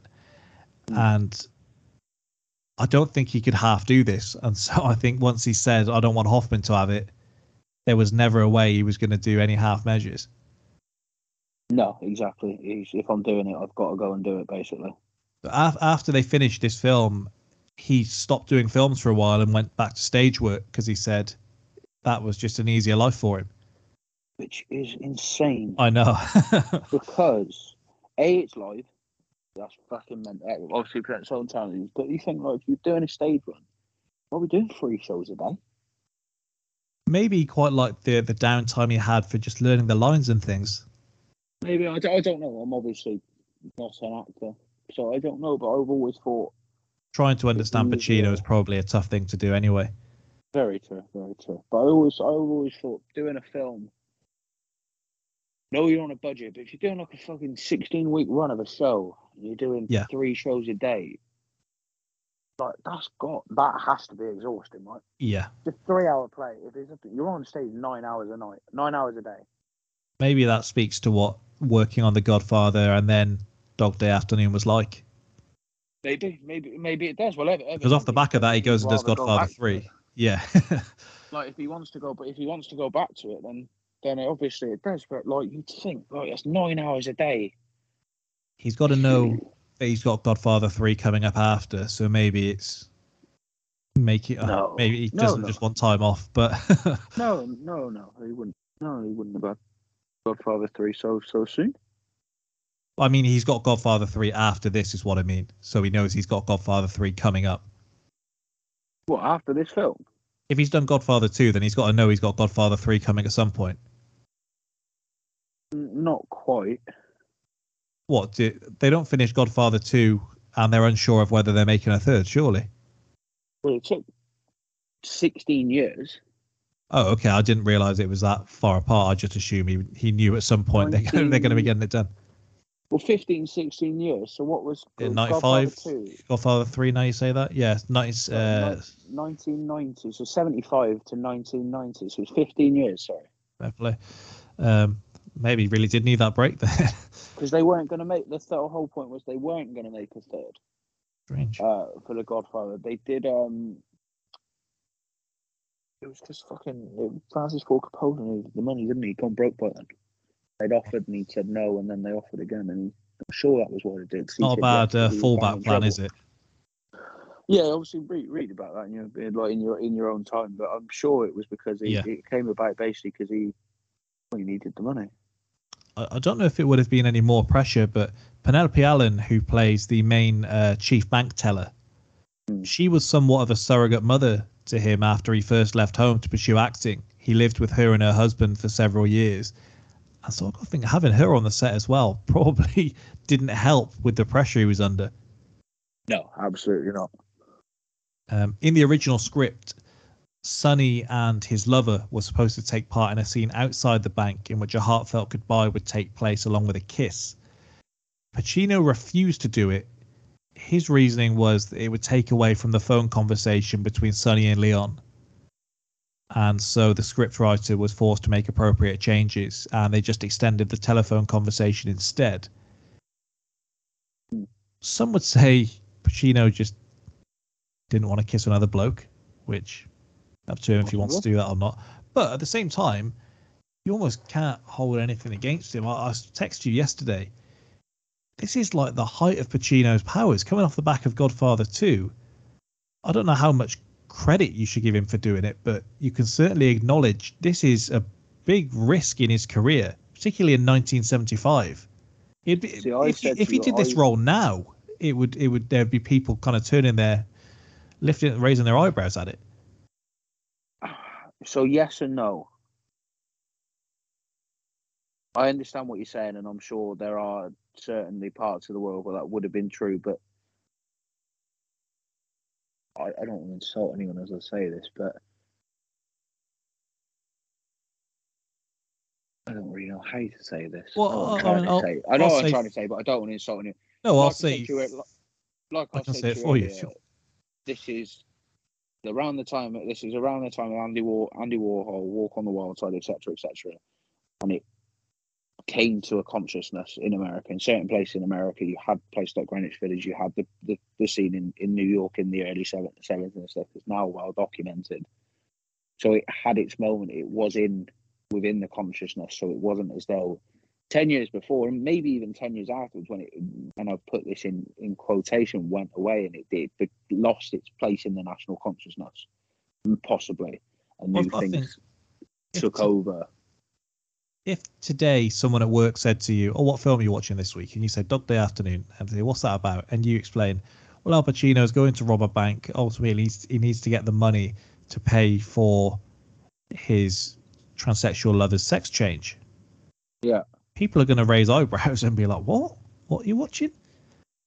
And so, yes, but not necessarily, even if it's more accepted, it just feels like for Pacino, that's quite a risk to take when you hear about some of the other things that people weren't prepared to do around the same time. I don't know. Yeah, it's hailed as quite a progressive film for the time. Yes, I completely agree that it is, but I don't in terms of. I suppose there's a difference between something being in a consciousness and capturing it and putting it on screen, and that's always the point. Would you say that you encounter for Pacino, who probably has the pick of anything that he wanted to do at that time, it's certainly a bolder choice than what else he could have had. From what you were saying, it turns out he didn't want to do it. He was just doing it so Dustin Hoffman couldn't. Well, he wanted the role, but he wanted a break ultimately. He didn't want to go straight into it. And so he was prepared to turn it down until it was Dustin Hoffman. He had already accepted the role at that stage, but then pulled out later on. It's just, it was an interesting one for me because we did Basic Instinct last week, and there was such a thing made of the representation for bisexual women in there and lesbian women. And it was only in this, when I was reading reviews of the time and things that people were saying, and they were having these characters, but they weren't portraying them in any kind of patronizing way, any kind of mocking way. They were portrayed as real characters. In the scene when the sex change, Leon's sex change is first mentioned, there's like one police officer that kind of sniggers in the background, and a couple of them turn to almost give him a look. And that's really the only time outside of the crowd when he's patting down the ambulance guy. That's the only time any light is really made of it. And so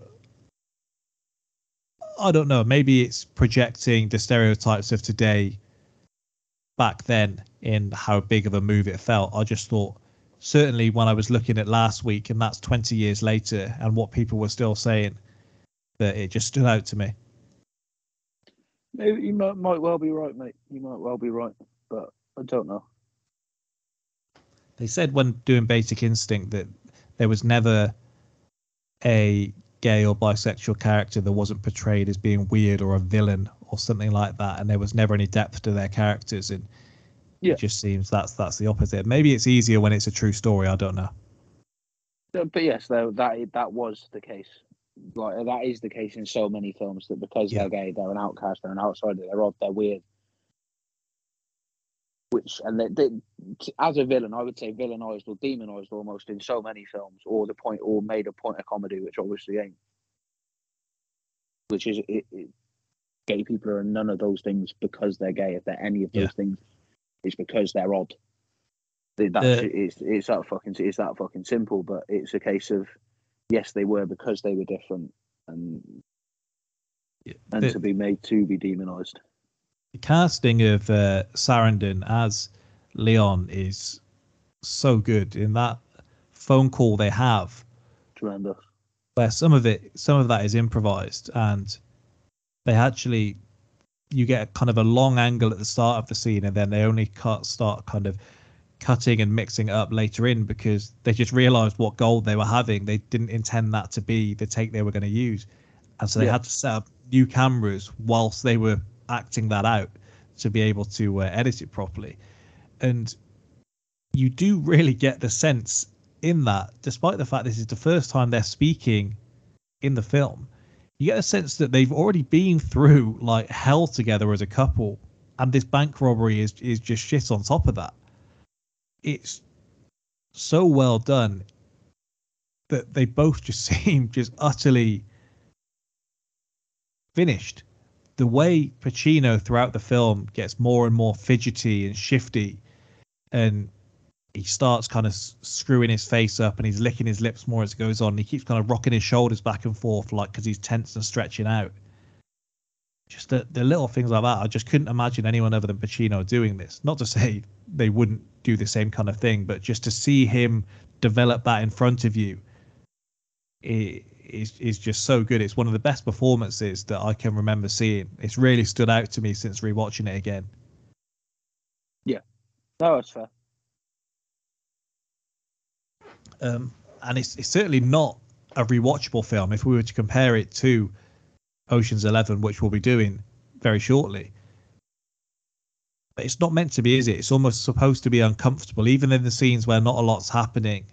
There's just an air of something where they maintain the tension, even with no backing music to kind of support that. Yes. Yeah. No, I agree. It's I do like the way this film does build its own tension. Because even the music you get at the start, in the end, it's pulled off as like incidental music from radios or a TV. It's really good. I just had something else down here. Okay, so the ending. It's a perfect example, really, of how a predictable ending can still come off as heartbreaking. Yes. I was reading, and I took a quote down that someone said, "For a movie to contain a true tragedy, it must not have a surprise ending. A tragic hero needs to feel foredoomed, and the piece revolves around the audience wanting the character to evade the untoward fate that's clearly in store for them, and feeling sad when the characters fail to do so." And the second the police arrive outside the bank here, you know there's no way they can possibly get out of this unscathed. And even still, whether you're rooting for them or not, you're at least saying, don't do this. What? Every time he kind of steps out of the bank, so what are you doing? Get back in. When the hostages are asking to go to toilet and he's letting them go, and it's like, just get out of there. The whole way through, it just really does keep you on tenterhooks. Well, in some instances, not a lot's happening. Yeah, no, of course. It does do well. I think any hostage film is because the beauty of hostage films is it is just a tense situation. I can't imagine there's ever been a chill hostage situation. No, So and the ones at the start of this film are as irritating as you can get. Yeah, you're tearing off on the hostages last night. Oh yeah. But it's just a case of, like, in terms of building it, it just allows you to weave in. You can weave in so many different things, move in so many different places. It really is fantastic. And I guess because maybe this is a bit different because the hostages don't act like every other hostage does. And so there's something to it there, because they obviously sense these aren't professional bank robbers. These are guys that have never done this before. Quite obviously, like, they're almost mocking in the sense of, well, did you not plan this out? Like, what information did you get? And he's saying, oh, I got the information from Skip or whatever it is. Oh, well, Skip clearly didn't give you the right information. Yeah, imagine strolling in and finding 1,100 notes. Even knowing what was going to going. happen again, I was like, oh no, what are you doing? Someone's going, and I know that sounds terrible. If I stroll in, because I'm going to jail. Yeah. I'm going to jail for life. You've seen Breaking Bad, haven't you? Yes. The only close thing I could really get to was when he gets home and Skyler's giving the money away when he's in the kind of in the floorboards. Yeah. Because just the helplessness as he clearly realizes, like, what the hell have we done, is brilliant. The bank manager is probably the best hostage you're ever going to get. He's the most helpful guy you can ever find. After he has his little moment at the start when he goes to trigger the alarm with the dodgy key. After that, he gets the chance to get out and he comes back. There for the workers, don't he? Wants to save his people. Yeah, well, part of it is the workers turn against the police while they're in the building, and it doesn't sense like it's supposed to be a Stockholm situation kind of thing. It's the recent events, obviously, as they quote Attica, and just the way the police are, and they're so aggressive, as perhaps they should be in this situation, and they're so overbearing and they're so brash with the way they're handling the situation. You've got these guys inside that are tragic. I think tragic is probably the best way to describe them. They're sympathetic throughout. The workers are almost on their side by the end of it. Well, she gives Sal her prayer beads, doesn't she? She's given her freedom. which they do still run to, by the way, so they didn't feel that safe. But you see that dynamic change as the film goes on. Yeah, exactly. Yeah, exactly, mate. I actually think one of the best. Sorry. No, go on. I think one of the best scenes is when Sal asks the worker why she's smoking. And he questions it, and she points out, you're a man of God, but you're robbing a bank. And you see that click with him, but very sad that he dies about 3 days after this film's released. Gets fucking iced in this as well, doesn't it? Yeah. Oh. Yeah, I said to you last night, a car comes quick. Yeah, it's bad as well. Put your gun in the air. Yeah, and you know it's coming, don't you? As soon as he lifts that gun, one hand moves and his head just gets fucking blown off. It's like when you watch a film with jump scares for the second time, because you know it's coming, but you haven't quite got the timing down of it, and you're bracing yourself like a jack in the box. And for this, with each time he's telling him to move his gun, you know what's going to be happening. Even when he's asking if there's food on the plane, and he's like, yeah, we've got cheeseburgers on the plane. It's like, you haven't got a cheeseburger. Go get me a cheeseburger.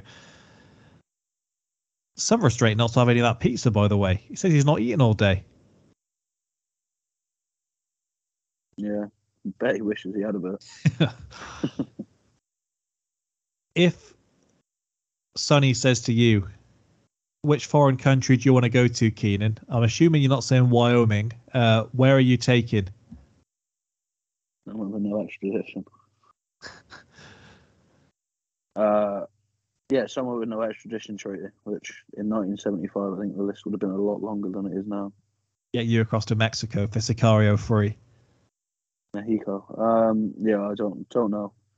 If you said where do you want to go, and they were actually like I could get away with it, probably go to Thailand or Vietnam. I'm going back there. Somewhere cheap. I can live like a king for a while. Some more Chang roulette. Thanks. Still couldn't wrap my head around that after you and Goff had said it about that. It's a well-known phenomenon. Yeah, just doesn't have the same amount of alcohol. I don't know what they're doing in these factories. Well, that's the point. No one does. They're not. There's just no. It's just not regulated in any way, shape, or form. But here, the stuff's brewed for same amount of time, etc. And to follow a process so that if it says it's 4.5, reach 4.5, they're just knocking it out. You can have a bottle where it just is. You could drink the same. You could sit for an hour, for example, drink one bottle in 20 minutes. So drink one bottle in 10 minutes, wait 10 minutes, drink one bottle in 10 minutes, wait 10 minutes, and so on. Some nights you'd feel fine, but you'd be absolutely fine. Other nights you'd be like, oh, I feel ropey. And the nights where you felt ropey, they were always the sensational ones. Just before we go on to the judging, now in this, Sal says fairly early on, do you remember the deal we made? And the deal was, look, if this goes wrong and it looks like there's a sense, we aren't getting out of here. We're killing ourselves. How soon into that situation do you think you feel, yeah, this is done? When there's 80 coppers outside. Yeah, so I mean, there's nothing. Say it's the two of us. Maybe I'm not the most reassuring. Yeah, if me and you are in this film, we don't make it to the car for the police. We're already gone. There's nothing I can tell you in that moment to reassure you. When I've walked outside with a hostage and I see all of those police officers, I pop back in and go, big man, it's time to go. We're off. Right. To the hostages, apologies. You might as well go now, because one way or another. Also, don't know if it was the case in 1975, but obviously gives his life insurance to your one. Yeah, that kills himself. That's automatically an exclusion. Yeah, we both worked in that industry. Yeah, it's a nice gesture, but if you're going out that way, unfortunately, you lose. You get nothing. Poor woman transcribing that, by the way, keeps going. I know. Imagine you're on TV, by the way, you're robbing a bank, all these circumstances have been exposed, and your dad's in his armchair going, you see, this is what happens when he's got a mother just willing to hand over all the money he asked for. Yeah, blames her instantly. Also, by the way, the thing that kills me about it is Dominic Kearney, right? 83. Let's have a look. No, he's I 91. know what you're about to say. So he's 91. Pacino is 82. There's a 9-year difference between them. Yeah, I'm not too sure on that one. Tough paper round. Yeah. Because he looks old at that point. I mean, I don't know how much makeup they gave him, but Does an old look chap. at that point. So there we go. Ultimately, did you enjoy the film if you hadn't seen it before? I did. Did enjoy the film. I did. Did By you the feel... way, he's Sorry. 44. This film comes out. He looks 62. Who, sorry? Dominic Chianese. Oh, yeah. I thought you meant Pacino. I was thinking, that's a bit harsh. No. He looks like he should have retired. Yeah. He looks, by the time Sopranos rolls around, but granted it's 20-something years later, he looks like he did a lot of aging in his 30s. Because he does look older when he's playing Junior. Yeah. The glasses don't help. He actually just looks nothing like that now. So odd. Kazali, by the way, his last 5 films go 5 for 5 at the Oscars. That's picking your roles. Just does bits. Yeah, he's great in this. He's great as Fredo. They just give him a bit more hair in this one. Do him a favour. I thought watching these two back to back, and I don't know if you agree, you perhaps see the subtleties in the two of them a bit more, just by the fact they are so polar opposites in the tone, in the ways they're directed, just everything about them. Like Pacino and Clooney as your two leading men could not have more different roles in a film that ultimately is in the same bracket, in the same genre. Yeah, no, exactly. But it's that want and need thing again. Do you know? Yeah. It really is. That what we were talking about earlier, it's such a great example of it. And do you prefer a want over a need heist film? I think so. I think I prefer need, but okay. I'm more inclined to watch a want than a need. Just so much cooler. Often more like. Sorry, my headphone. They're often more light-hearted. For sure. All right, let's get into the judging here then. So, which film did you prefer? Oceans. Yeah, I preferred Dog Day Afternoon. Really, been thinking about it all day after watching it last night. Which film do you think is more rewatchable? Oceans. Definitely agree with you there. What do you think is the best moment/scene?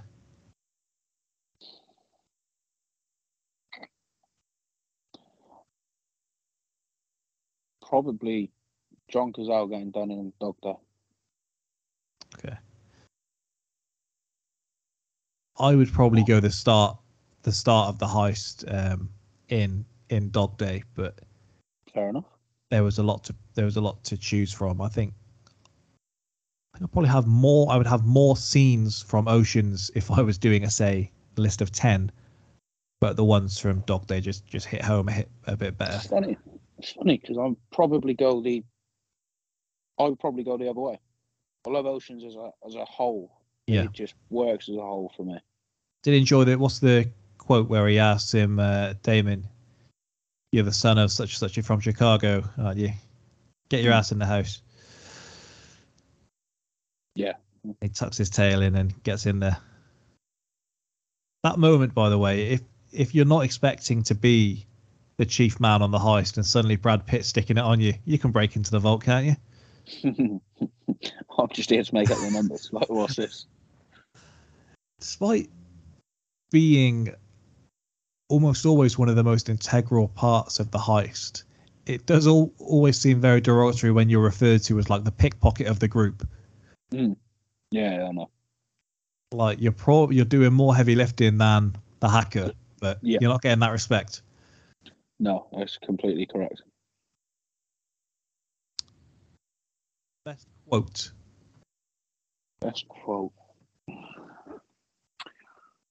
Hold on. Let me refer to the old notes. Try to give me yours. Mine is when he goes out screaming Attica. Even more so because it's improvised. They said they had obviously extras for those scenes, but the crowds just started filling up more and more every day just to get involved and be a part of this film. Yeah, there's a couple. There's so many. Now that I'm thinking about it more and quotes, I'm now coming back to scenes in Oceans as well. Like the meeting with Ruben is unbelievable. I do love that. I genuinely do adore that. And he's like, look, if you were gonna do it, what were you thinking of doing? And there's the Bellagio, the Mirage. I do also love the bit where I do also love the quote Reese, like where they're talking about Tess and they have their little row. But I think I'm going to give it to Rusty giving the speech to Matt Damon because I do think I've almost got that memorised. Some others I had down from Dog Day. He says, "It's your job, right? The guy who kills me. I hope he does it because he hates my guts and not because it's his job." It's a good kind of walk away moment. I understand that. The Sal, Wyoming's not a country was good. And when he's having to eventually just get his mum to leave him alone, he says, "Look, Mum, I'm a fuck up and I'm an outcast, and that's it. You come near me, you're gonna get it. You're gonna get fucked over and fucked out." Feels harsh. Should have sent his dad down there. He'd got him out. He is extracting it. There we go. MVP. It's got to be Sonny, right?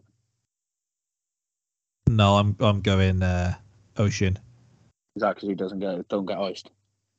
Well, to be fair, Sonny doesn't get iced either, and he gets out of prison within 5 years, so he's done pretty well. He also has a touch that, to be honest.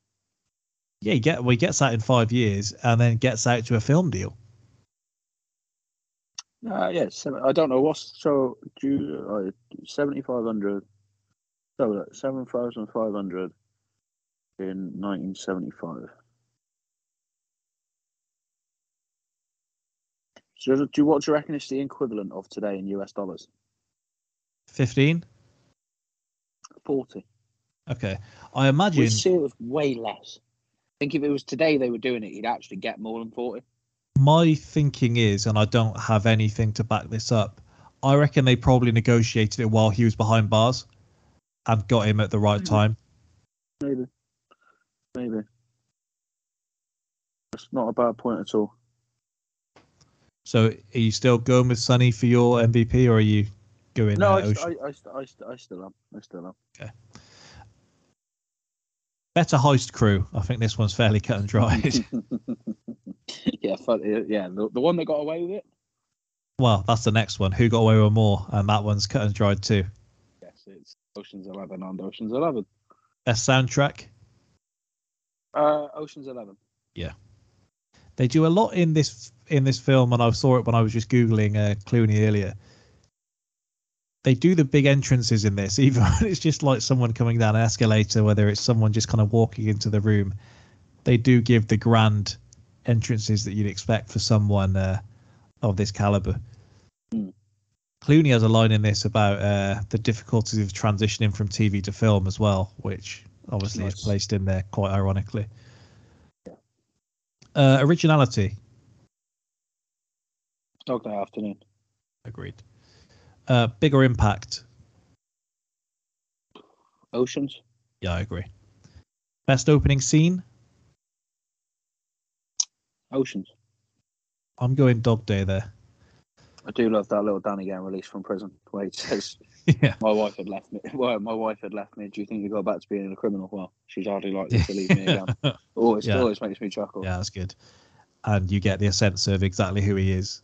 All you need is that. Sets up who he is very nicely. Best ending.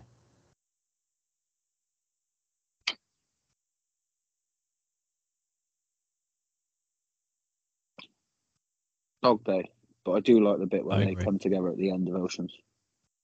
Yeah, with the fountain and them leaving. They didn't give them any order. They told them to just leave in the order of who felt right. And that's how they put that scene together. You don't want to be the first one to go, do you? No. And best chemistry. For me, Oceans.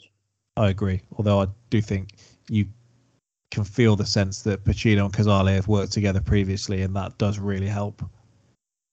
Yeah, absolutely. So 7-3 in the end. Felt like it was going Dog Days' way at some point, but I do think that's probably the right decision overall, and will give us a nice, interesting matchup in the next round. So that goes through to the next round. I will just tell you now what we have next week, barring any changes.